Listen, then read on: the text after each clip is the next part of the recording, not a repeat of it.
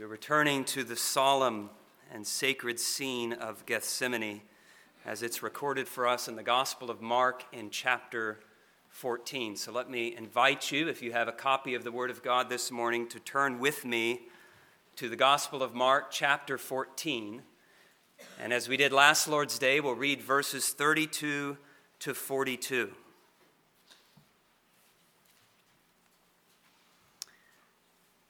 Mark 14. And I want to remind you of what has just taken place. It's the night of our Lord's betrayal, and he has spent the evening with his disciples in an upper room in Jerusalem. And they shared a Passover meal there, the Last Supper, so-called Last Supper. And it was at that meal that Jesus instituted the Lord's Supper.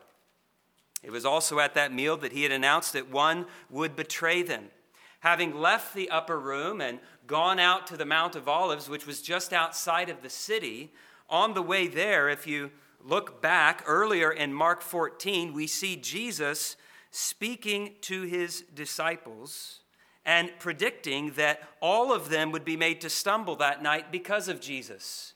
And then he quotes Scripture. He says specifically to Peter, though, that Peter would deny him, which he very strongly denies would happen. So that's the context of this here that we now come to read, beginning at verse 32 in Mark 14. Then they, that's Jesus and the 11 remaining disciples, Judas has gone off to do his deed.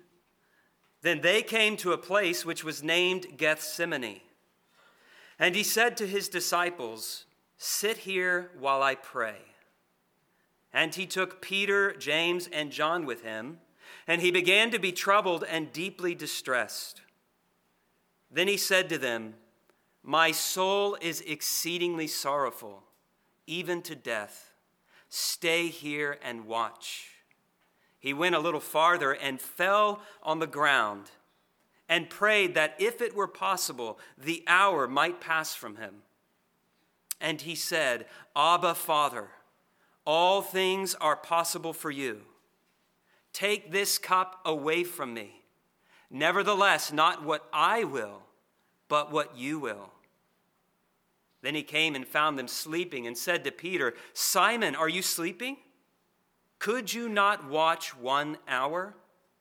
Watch and pray, lest you enter into temptation. The spirit indeed is willing, but the flesh is weak." Again, he went away and prayed and spoke the same words. And when he returned, he found them asleep again, for their eyes were heavy, and they did not know what to answer him. Then he came the third time and said to them, "Are you still sleeping and resting? It is enough. The hour has come. Behold, the Son of Man is being betrayed into the hands of sinners. Rise, let us be going. See, my betrayer is at hand." Let's have another word of prayer. Our God and Father, gracious God, we ask that you would help us. We feel our weakness, especially as we come before a text like this. And we ask that you would help us by your Holy Spirit to understand things that are ultimately beyond our understanding. That we would love Christ more and that he would be glorified. And Lord, that we would learn to watch and pray lest we enter into temptation. Even now, that is our prayer, that you would keep us from temptation. And we pray against the evil one who would want to make this hour unprofitable. As the word is sown, we pray that the enemy would not pluck away the seed, but we pray that that seed would find good soil, hearts prepared to receive it, and that for your glory there would be much fruit. We ask this in Jesus' name. Amen. Jesus lived his life with a very clear sense of purpose and of his own unique destiny. Even as a boy, as he was found in the temple by his parents, he himself had said, "I must be about my Father's business." And when the time finally came for him to begin his public ministry around the age of 30, Jesus set aside the carpenter's tools and he went out into the wilderness where John the Baptist was baptizing in the Jordan, and he was baptized there in the Jordan. The time had come, and he knew it, for him to begin his public ministry. And then throughout his public ministry, even up to his death, to these final hours that we've come to in the Gospel of Mark, we see that he acted according to his Father's agenda and timetable, and not according to anybody else's. Not even his own mother was able to dictate what he did and when he did it, even though he was subject to his mother. He was ultimately subject to the Father. And you remember at Cana, at a wedding, when the wine was all gone, which was a very big deal, and he was told, the wine is all gone, he says, my hour has not yet come. So Jesus was very aware that there was an hour. Even his enemies couldn't touch him before the hour, the appointed hour that the Father had appointed. So we see, for example, in John 7:30, that they sought to take him, but no one laid a hand on him because his hour had not yet come. So his enemies couldn't even touch him. But when that hour did at last come, Jesus knew that it had arrived, and he declared it to be so. And again, we see this in in the Gospel of John. Very clearly, he says, the hour has come that the Son of Man, speaking of himself, should be glorified. And he means glorified through suffering and through death. He announces this in John 12, the hour's come. And then he goes on to say later in John 12, now my soul is troubled, and what shall I say? Father, save me from this hour? But for this purpose I came to this hour. Father, glorify your name. So he knew the hour had come, and he didn't shrink back from the hour. And it's with this sense of destiny and of purpose and the knowledge of the time that had come that Jesus left the upper room there in Jerusalem and went out to the Mount of Olives. And as Mark records here in our text, came to a place which was named Gethsemane.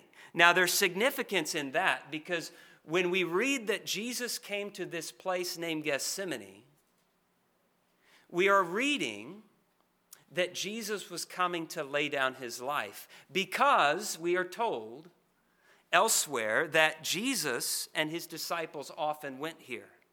John 18:2. Judas knew this place, so this was the likely place that his betrayer would find him to betray him. So Jesus isn't going into hiding. In this little detail that he went to this place, we read that he's laying down his life. He knows the time has come. At the end of our text, Jesus says, the hour has come. There in verse 41, the hour has come. So Gethsemane was the hour before the hour. And that's the title of my sermon this morning, the hour before the hour.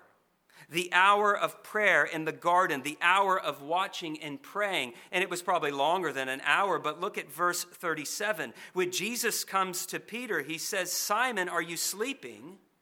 Could you not watch 1 hour? So this is the hour before the hour that had come. Now this hour, as we think about it, the hour in Gethsemane of prayer and of watching, it was really just as critical as the hour that came upon Jesus when he was taken and then would soon be taken to the cross. In that hour, Jesus triumphs. In this hour, Jesus rises and he's ready to meet the coming trial and to prevail. So in a very real sense, the victory is already won here in Gethsemane. But the disciples fail in this hour, and so they also fail in the hour to come, the hour of testing that Jesus had warned them about. So this morning, what I want to do is consider side by side the disciples, especially the three, Peter, James, and John.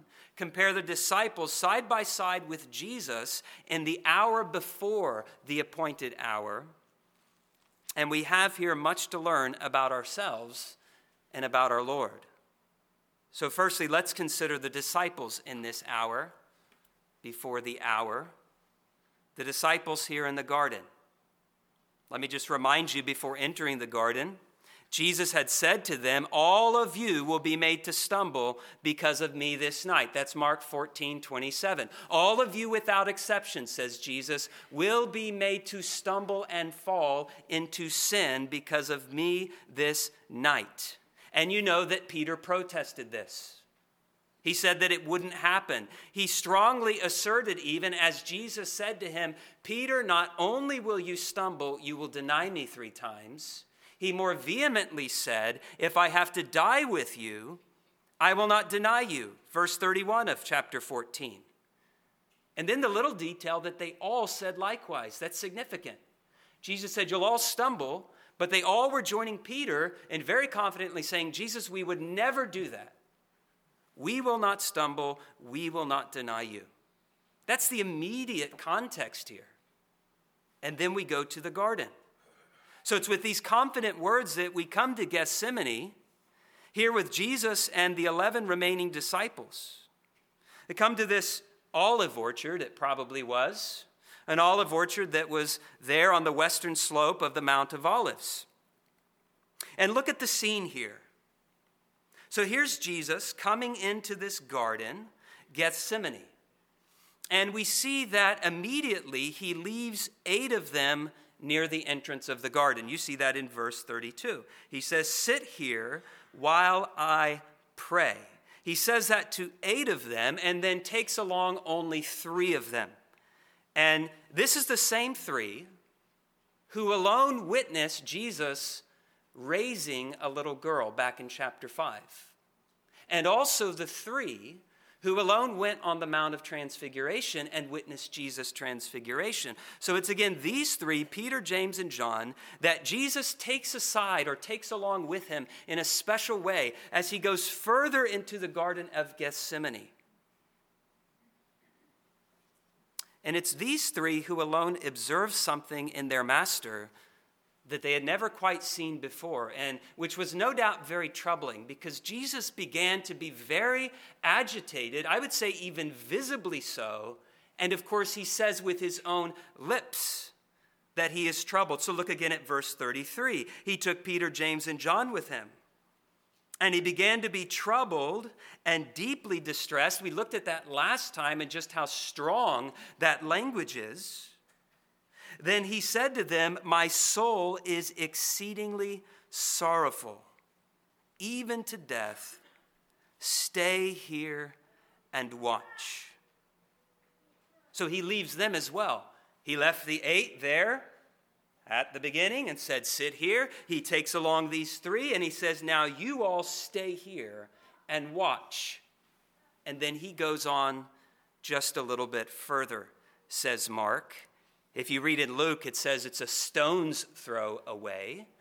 So this would have been within earshot. They likely would have heard some of the prayer that Jesus had. But Jesus goes on further into the garden as he's agonizing here to have a time of private communion and prayer with the Father, though probably in the hearing of these 3 disciples. Some would say that Jesus here desired the support of his closest companions at this time, and that might be the case.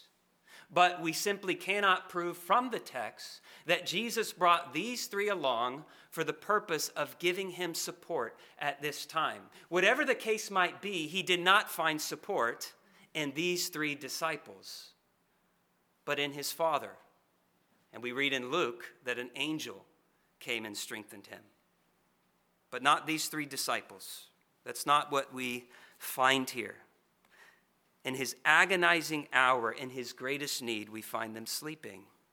You know the account well. 3 times Jesus prayed, And 3 times he returned to his disciples and found them not watching, but sleeping. So the first time is recorded there in verse 37. After we have the record of what Jesus was praying, we read in verse 37, then he came and he found them sleeping and said to Peter, Simon, are you sleeping? Could you not watch 1 hour?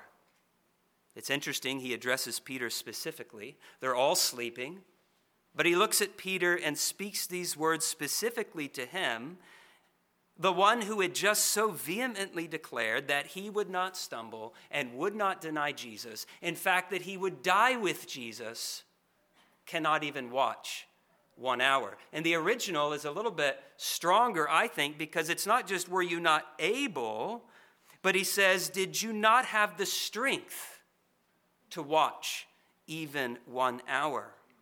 That's the first time. Second time we see in verses 39 and 40, where we read, again, he went away and prayed, and he spoke the same words. And when he returned, he found them asleep again, for their eyes were heavy, and they did not know what to answer him. They had nothing to say. They were silent and no doubt ashamed at this point. Now, we all know what heavy eyes are like. That's very descriptive. We know how hard it is to resist heavy eyes, and maybe your eyes right now are even heavy, and I would say don't get any ideas from this text. Stay alert. Stay watchful. The third time is in verse 41. Then he came the third time and said to them, are you still sleeping and resting? It is enough. The hour has come. Now, the contrast then between Jesus and the 3 disciples here in the garden in the hour before the hour could not be more stark, could not be greater. And I would say that it's easy to beat up on the disciples. It'd be very easy for me up here to beat up on them, and on Peter especially, and maybe to make ourselves feel a little bit superior, a little bit better. But if we're honest with ourselves, we know that we're looking into a mirror as we come to this text and as we see the disciples in their weakness and in their failure here in the garden. We see in them our own weakness. We see in them our own spiritual lethargy and dullness. And so we stand here to learn much from this, especially from the words of Jesus spoken to them at this critical time. You don't need me to tell you that life is hard. Life in this world, in this fallen world, is hard. Trials come upon us, and they come upon us often not in our great times of strength. When we're really strong and we feel I'm able to endure something, do they not often come in our weakness, in our times of exhaustion? Well, that's the case here with these disciples. It's been a long and eventful week. It's so-called Passion Week, beginning with the triumphal entry. It's been a long week. It's been eventful. They've been coming in and out of the city of Jerusalem. There's been all of that conflict, the rising conflict between Jesus and the religious authorities. All of this has been very draining. As you know, conflict is very draining. But they've been traveling on foot. They've been doing a lot this week. And Jesus, too, has been telling them things that have caused great grief to them.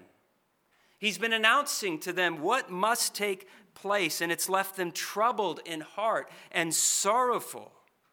So they're further drained by this emotional toll that has been taken, as Jesus is saying, even that one of them would betray him. So that's why Luke, in Luke 22, says that he found them sleeping from sorrow.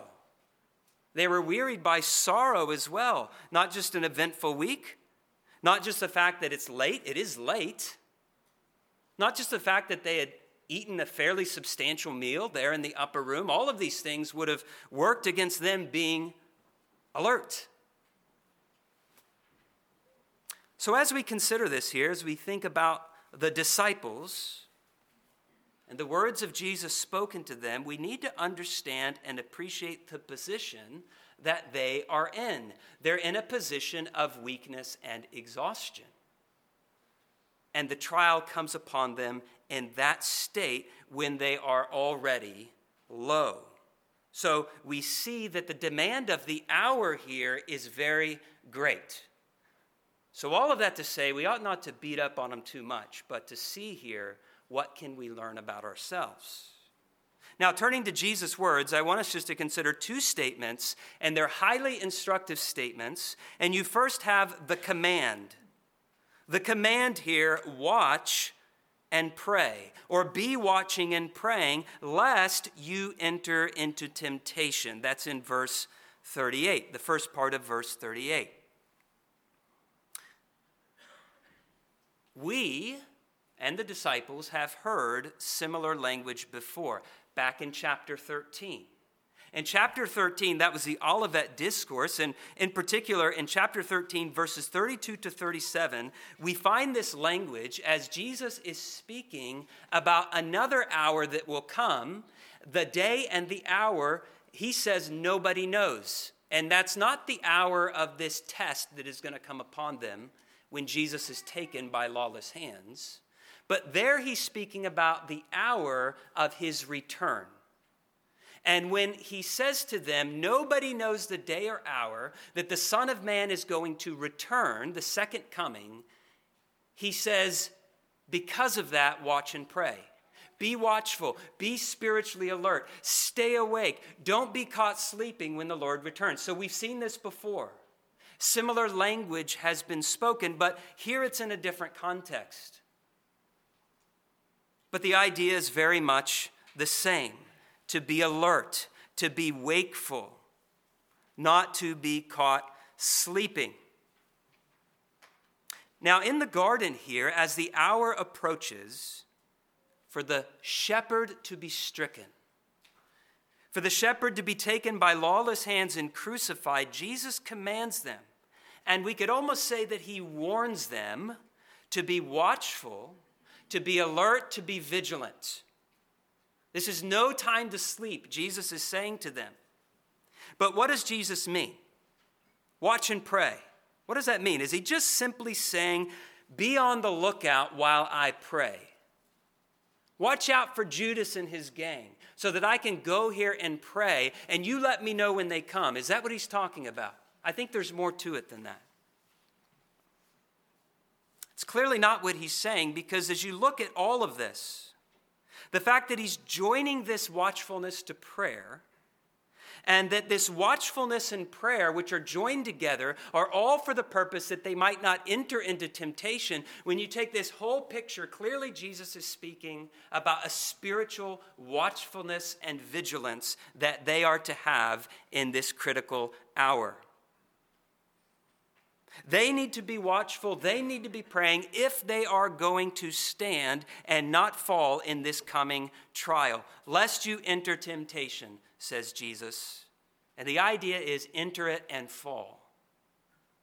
Lest you fail the test, Jesus says, be watchful and be prayerful. Lest you be overcome by the evil one. Lest you be caught as in a trap. Lest you fall into sin, he says, be watching and praying. So what we find here is this call to watchfulness is a call to be spiritually alert rather than dull and spiritually sluggish. And for the disciples, that meant at least an awareness of their weakness at this particular time, an awareness of their danger, not just their physical danger, it was that, but especially an awareness of their spiritual danger at this time, and an awareness of the challenges that lay before them in the coming hours and in the coming days. There's a great test coming for them, the greatest test of their lives. It will very soon come upon them. It's not at all surprising then that this wakefulness is to be joined with prayerfulness. They go together. They go together for the disciples, and they go together for us. Watch and pray. Watch and pray, that's a word for us. Because failure to watch is a failure to pray. And watching without praying, what is that but to rely on our own strength in the hour of temptation? And relying upon our own strength, that's a sure recipe for entering temptation and falling to that temptation.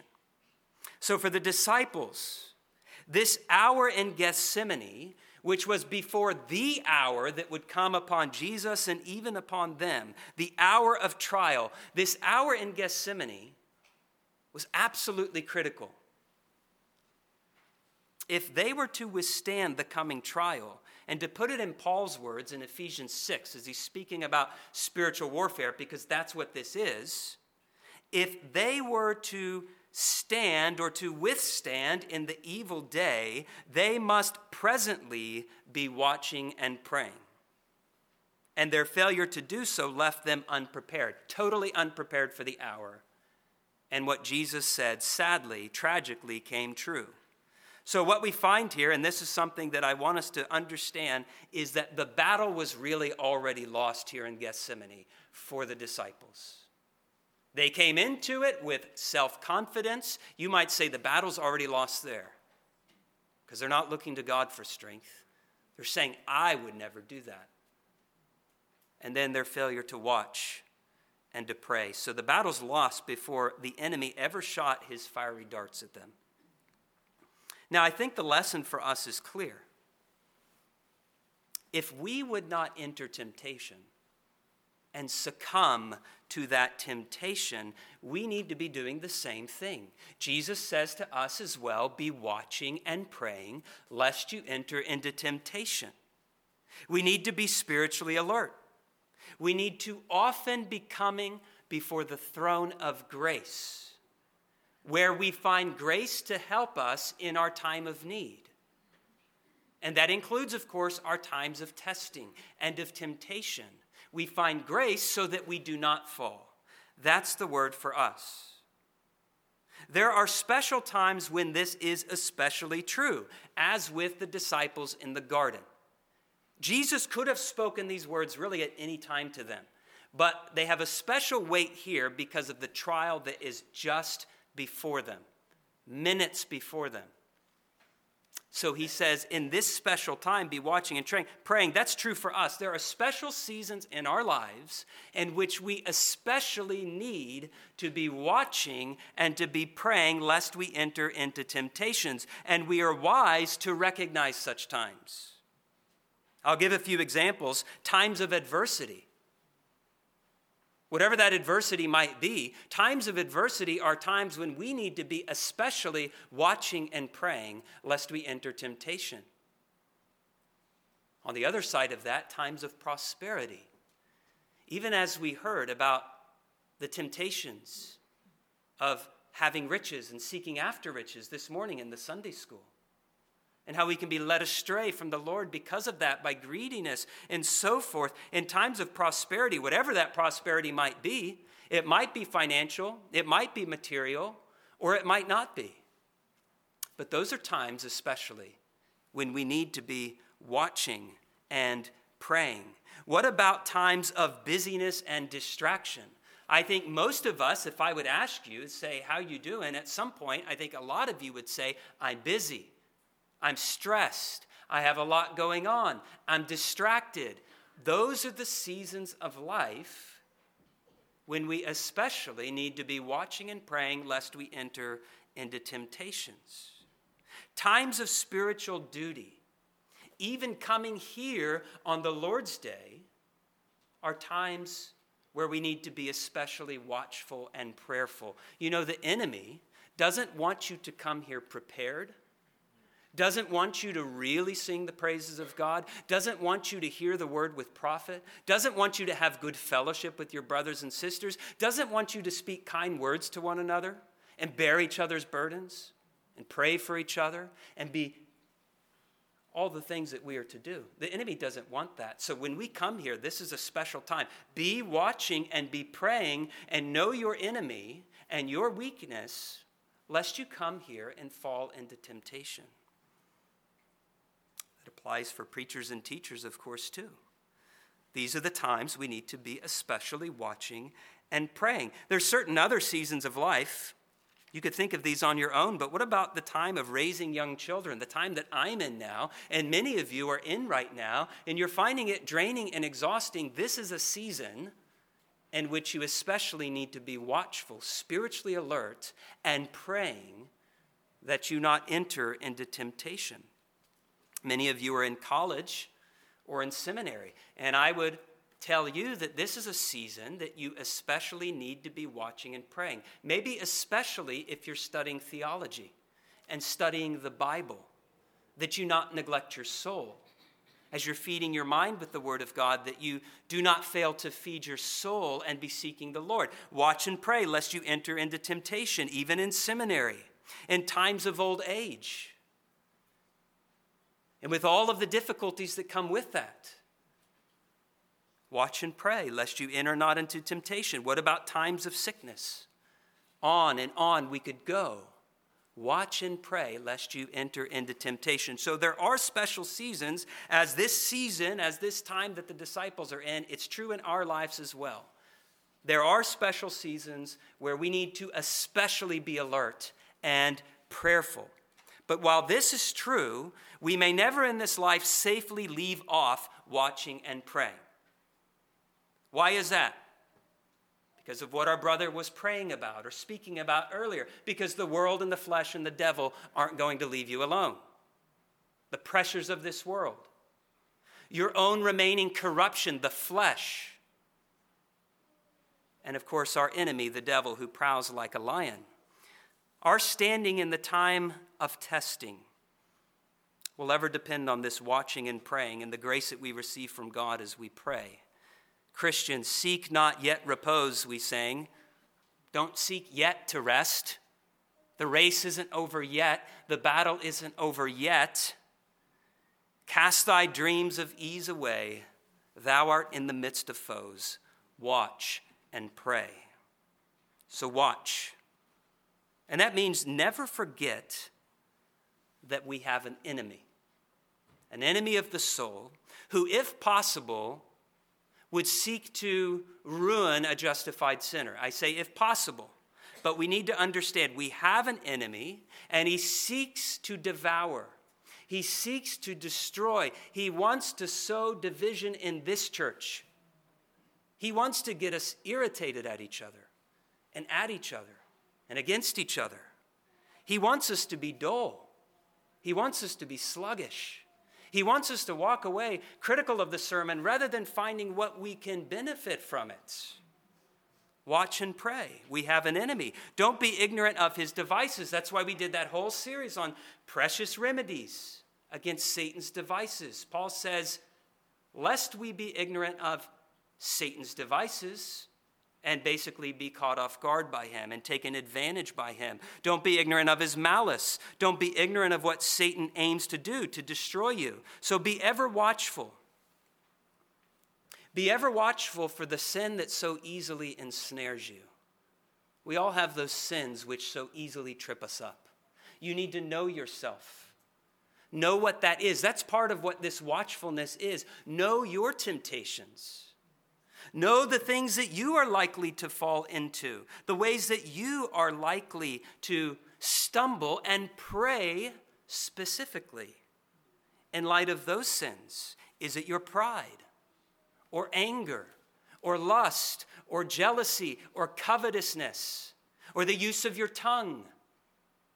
Know the sin that so easily ensnares you. Watch and pray. So I have to ask, are you watching and praying? Are you doing this? Are we doing this? It's so easy to put this off, to be overcome with that sleepiness, spiritual sleepiness, and not to really pray, or even to try to pray at all. Are you watching and praying? And if not, I would tell you from this scripture, you've already lost the battle before it is even fought. Before it begins. Because to be spiritually dull and to be prayerless or virtually prayerless is without fail to be weak and stumbling in the Christian life, and often to be overcome by sin again and again, and by temptation again and again. It's a simple lesson, but it's here for us in the Word of God. Now, I wouldn't lay this down as a law. So don't hear me saying this as a law, but I will say if we are not beginning our days, at least with some prayer, then we are likely not to stand when the ambush comes. Beginning the day and then punctuating our days with prayer, we're setting ourselves up, if we're not praying, for failure. How long on any given day before you face temptation? 5 minutes from your alarm going off, maybe less. We sin every day in thought, word, and deed. So I'm not laying it down as a law, but I would say that we ought to rise. And I know every circumstance is different, everybody's different, but I think it's good and wise to begin the day with prayer, seeking the Lord's help, knowing ourselves, knowing our danger, watching and praying, and then throughout the day to be praying for God's grace. Because it's not just that it begins early, but how often do we face temptation throughout the day? Over and over and over. So that's the command. Jesus says, watch and pray lest you enter into temptation. But then secondly, we have a declaration here, or an observation, we could say. An observation of our condition, and this serves to underscore the command that he's just given. Here's the observation of Jesus. He says, the spirit indeed is willing, but the flesh is weak. The spirit indeed is willing, but the flesh is weak. Now, I don't think that Jesus is here speaking of the flesh in the way that Paul speaks of it often. For example, in Romans 8, when Paul says, if you live according to the flesh, you will die. I don't think he's speaking about the flesh in that sense, the sinful flesh. There in Romans 8 and elsewhere, he's referring to our sinful flesh that belongs to our corrupt natures. That flesh that those of us who are believers, though we no longer live in that flesh, Paul says that flesh still lives in us. And so there's remaining sin and corruption, even in believers. I don't believe that's what Jesus is saying. He seems to be speaking of the flesh in a different way, our physical weakness. Weakness which often gets in the way of our spiritual duties. And a weakness of the flesh which often fails to match our spiritual desires. So Jesus is very gracious in this, I believe, that he acknowledges that his disciples were willing. The Spirit indeed is willing. So picture it, right? He comes back and there they are sleeping. He says, you guys not strong enough? 1 hour to watch? And he declares to them, the Spirit indeed is willing, but the flesh is weak. So there's a gracious acknowledgement that they had an eagerness, and it was not just to watch and pray in the present, but they really did want to stand boldly with Christ.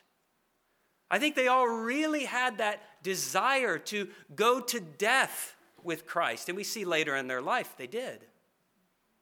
The Spirit was eager, the Spirit was willing, but the flesh was weak. The eagerness of the Spirit was mixed with a weakness of flesh, which is perfectly illustrated by their heavy eyes and their sleeping at this time when they were to be watching and praying.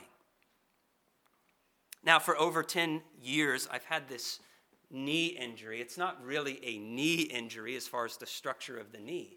But for over 10 years, it has hindered me greatly, actually, in wanting to do what I want to do as far as running and exercising, lifting weights, those kinds of things. I've been hindered. Everything else is fine. I'm very willing, very eager to go and maybe set a personal record in a 5K. But I can't because I'm hindered by this weakness in my left knee in particular. I can't do it. I think that's something of what Jesus is saying. There's this real eagerness and desire, a spiritual desire, but there's a weakness that hinders. If you've ever set an alarm clock and you've slept through it, That's also something of it. That happened to me this morning. I had 3 alarms. I was very eager to get up. I needed to. And I slept through I turned all 3 off. I don't even remember it. Hence the scruff this morning. So the spirit was willing, the flesh was weak. I could give you so many more examples because you know, don't you? God's made our spirits willing. Praise God. He's given us new hearts. I believe that all of you are here and you're willing, you're eager, you want to praise God, you want to get as much as you can from the preaching and the reading of the word and the singing. The spirit is willing, but haven't you found so often that the flesh is weak? You want to pray. Here it is, the beginning of the year. You're saying, I'm going to pray more earnestly and regularly. The spirit is truly willing. You want to read the word of God, whatever it is. You're eager, you're willing, but you do often find the flesh is weak. So it's just an observation, and we need to understand it. Again, part of our wisdom to know our weakness. But notice here that this is not given as an excuse to not be watching and praying, but actually as incentive to all the more be watching and praying. Because the spirit is willing, but the flesh is weak, how much more do we need to be watching and praying lest we enter into temptation? I believe that's what Jesus is getting at here. He knows our frame. The Lord knows our frame. He remembers we're dust. He is merciful. But we need to be aware of this weakness of ours and not leave any room for spiritual laziness because of it and saying, well, yeah, I do have a willing spirit, but my flesh is weak. Don't leave any room for your laziness. But hear the other words of Jesus when he says, watch and pray, lest you enter temptation. So there's the disciples. In the hour before the hour, we see them failing. We see them sleeping when they ought to be watching and praying. And I say that it's a mirror for us, and we have much to learn from them and from the words of Jesus. But I want us now to end by more briefly looking at our Lord and his triumph in that hour of prayer before the hour of testing that would come, that hour from which he rises courageously to meet his betrayer and to overcome and to do it for us, for the sake of sinners. So secondly, Jesus at prayer in the garden. And we focused last time on his agony, intense agony that we cannot comprehend. We looked at his agony, we looked at his absolute determination, his resolve to submit to the will of the Father. That banner over his life, nevertheless, not my will be done, but yours be done. We focused on those things last time. He was coming to this hour, and he is determined to face it because it's the Father's will. He's determined to drink the cup of divine wrath, which is ours to drink, and he's determined to do it to its dregs, to drain it completely for us. So we saw last time that what we have here is a window into the inner life of the Son of God. Here at his most critical point in his life, as he's agonizing and he's pouring out his heart to the Father. And there's something here that is too wonderful, really many things, too wonderful and mysterious for us to grasp. And if we could only grasp the mystery of the two natures of Christ, fully God and fully man, and yet joined forever in one person. If we could only grasp that mystery, then we could grasp the mysteries that we see here. But we can't. So we're coming again, and we're observing. And let's just observe this scene again. Let me read beginning at verse 35. He went a little farther and fell on the ground. He fell on the ground. He's prostrating himself. He prayed that if it were possible, the hour might pass from him. And he said, Abba, Father, all things are possible for you. Take this cup away from me. Nevertheless, not what I will, but what you will. Then he came and found them sleeping and said to Peter, Simon, are you sleeping? Could you not watch 1 hour? Watch and pray lest you enter into temptation. The spirit indeed is willing, but the flesh is weak. Again, he went away and prayed. And he spoke the same words, and when he returned, he found them asleep again, for their eyes were heavy, and they did not know what to answer him. Then he came the third time, and the implication is there, and we confirm it from the other gospel writers, that he went away and prayed again. And I believe that was the time when we read in Luke that being in agony, he prayed even more fervently, and those drops of blood mingled with sweat. And that was probably the time that the angel, I believe, that was the time probably that he was strengthened. So it's the picture, I think, is that we have Jesus in these 3 times of prayer, further and further agonizing and praying. Came the third time, said to them, are you still sleeping and resting? It is enough. The hour has come. Behold, the Son of Man is being betrayed into the hands of sinners. Rise, let us be going. See, my betrayer is at hand. You see how he rises courageously from this trial. Jesus was, if anything, a man of prayer. The Gospels abundantly prove this, and we've seen this again and again. And here in his most critical hour, he's praying earnestly and crying out to his Father. And I want you to observe very briefly a few things. First, the intimacy of his prayer. He addresses God as Abba, Father. That was unheard of among the Jews. Now, we know from Jesus that we have the great privilege of addressing God as our Father, but that is something new. That's our privilege as new covenant believers. But here is Jesus doing something that was unheard of, addressing God as Abba, Father. There's an intimacy. This is the second person of the Trinity addressing the first person of the Trinity. He's saying, my Father, Abba, Father. There's intimacy here. And along with that, there's a complete trust in the Father. So we see that in this prayer. We see the acknowledgement of who God is and what God is, as he is saying, all things are possible for you. So there's theological weight to what he's saying. He knows, Abba, Father, all things are possible for you. All things are possible for you. You're all-powerful. You're the Almighty God. Notice the fervency of his prayers.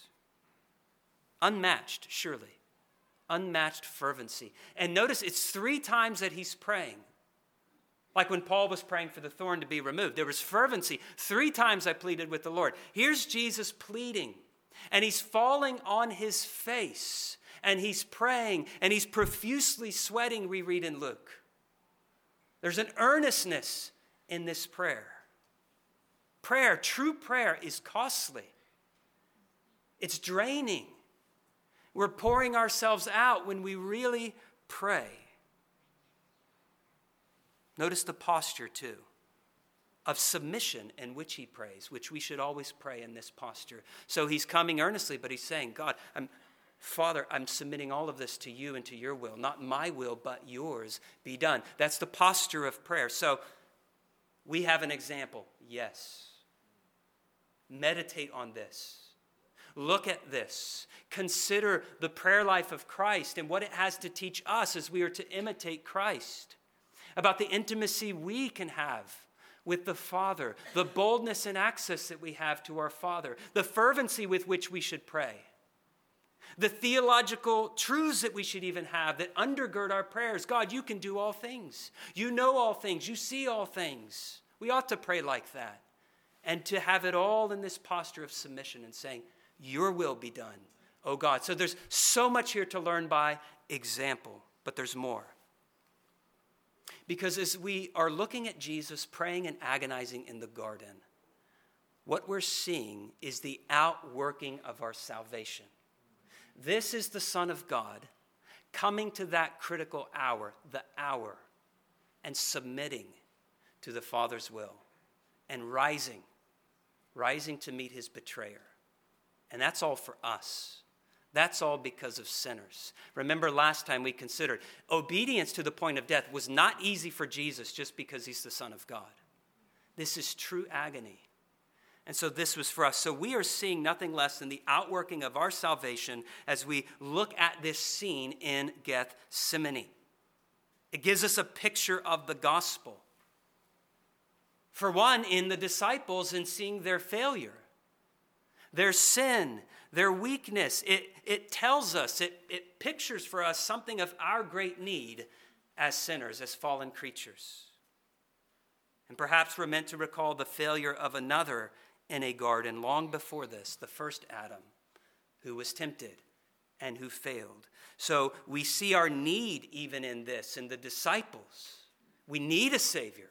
We need one who would come and take our sins upon his sinless self and drink that cup of God's wrath to the full in our place. But we see the Son of God.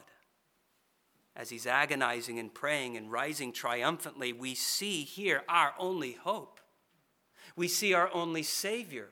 The only hope of those of you who are not in Christ and trusting in him. You are seeing your only hope in this text. The Lord Jesus Christ, who was obedient to the point of death, even the death of the cross, so that all who would believe in him would not perish, but have everlasting life. So we're seeing him already laying down his life here. He has as good as given his life as a ransom for many here in Gethsemane, because he's determined, I'm going to that cross. So in the garden, in the hour before the hour, Jesus had already, in essence, crushed the serpent's head. In the garden, the second Adam did not fail. He did not succumb to temptation, but he won the victory, and he did it for us so that we might have life in him. So we end by beholding our Savior and praising our Savior. Amen. Let's pray.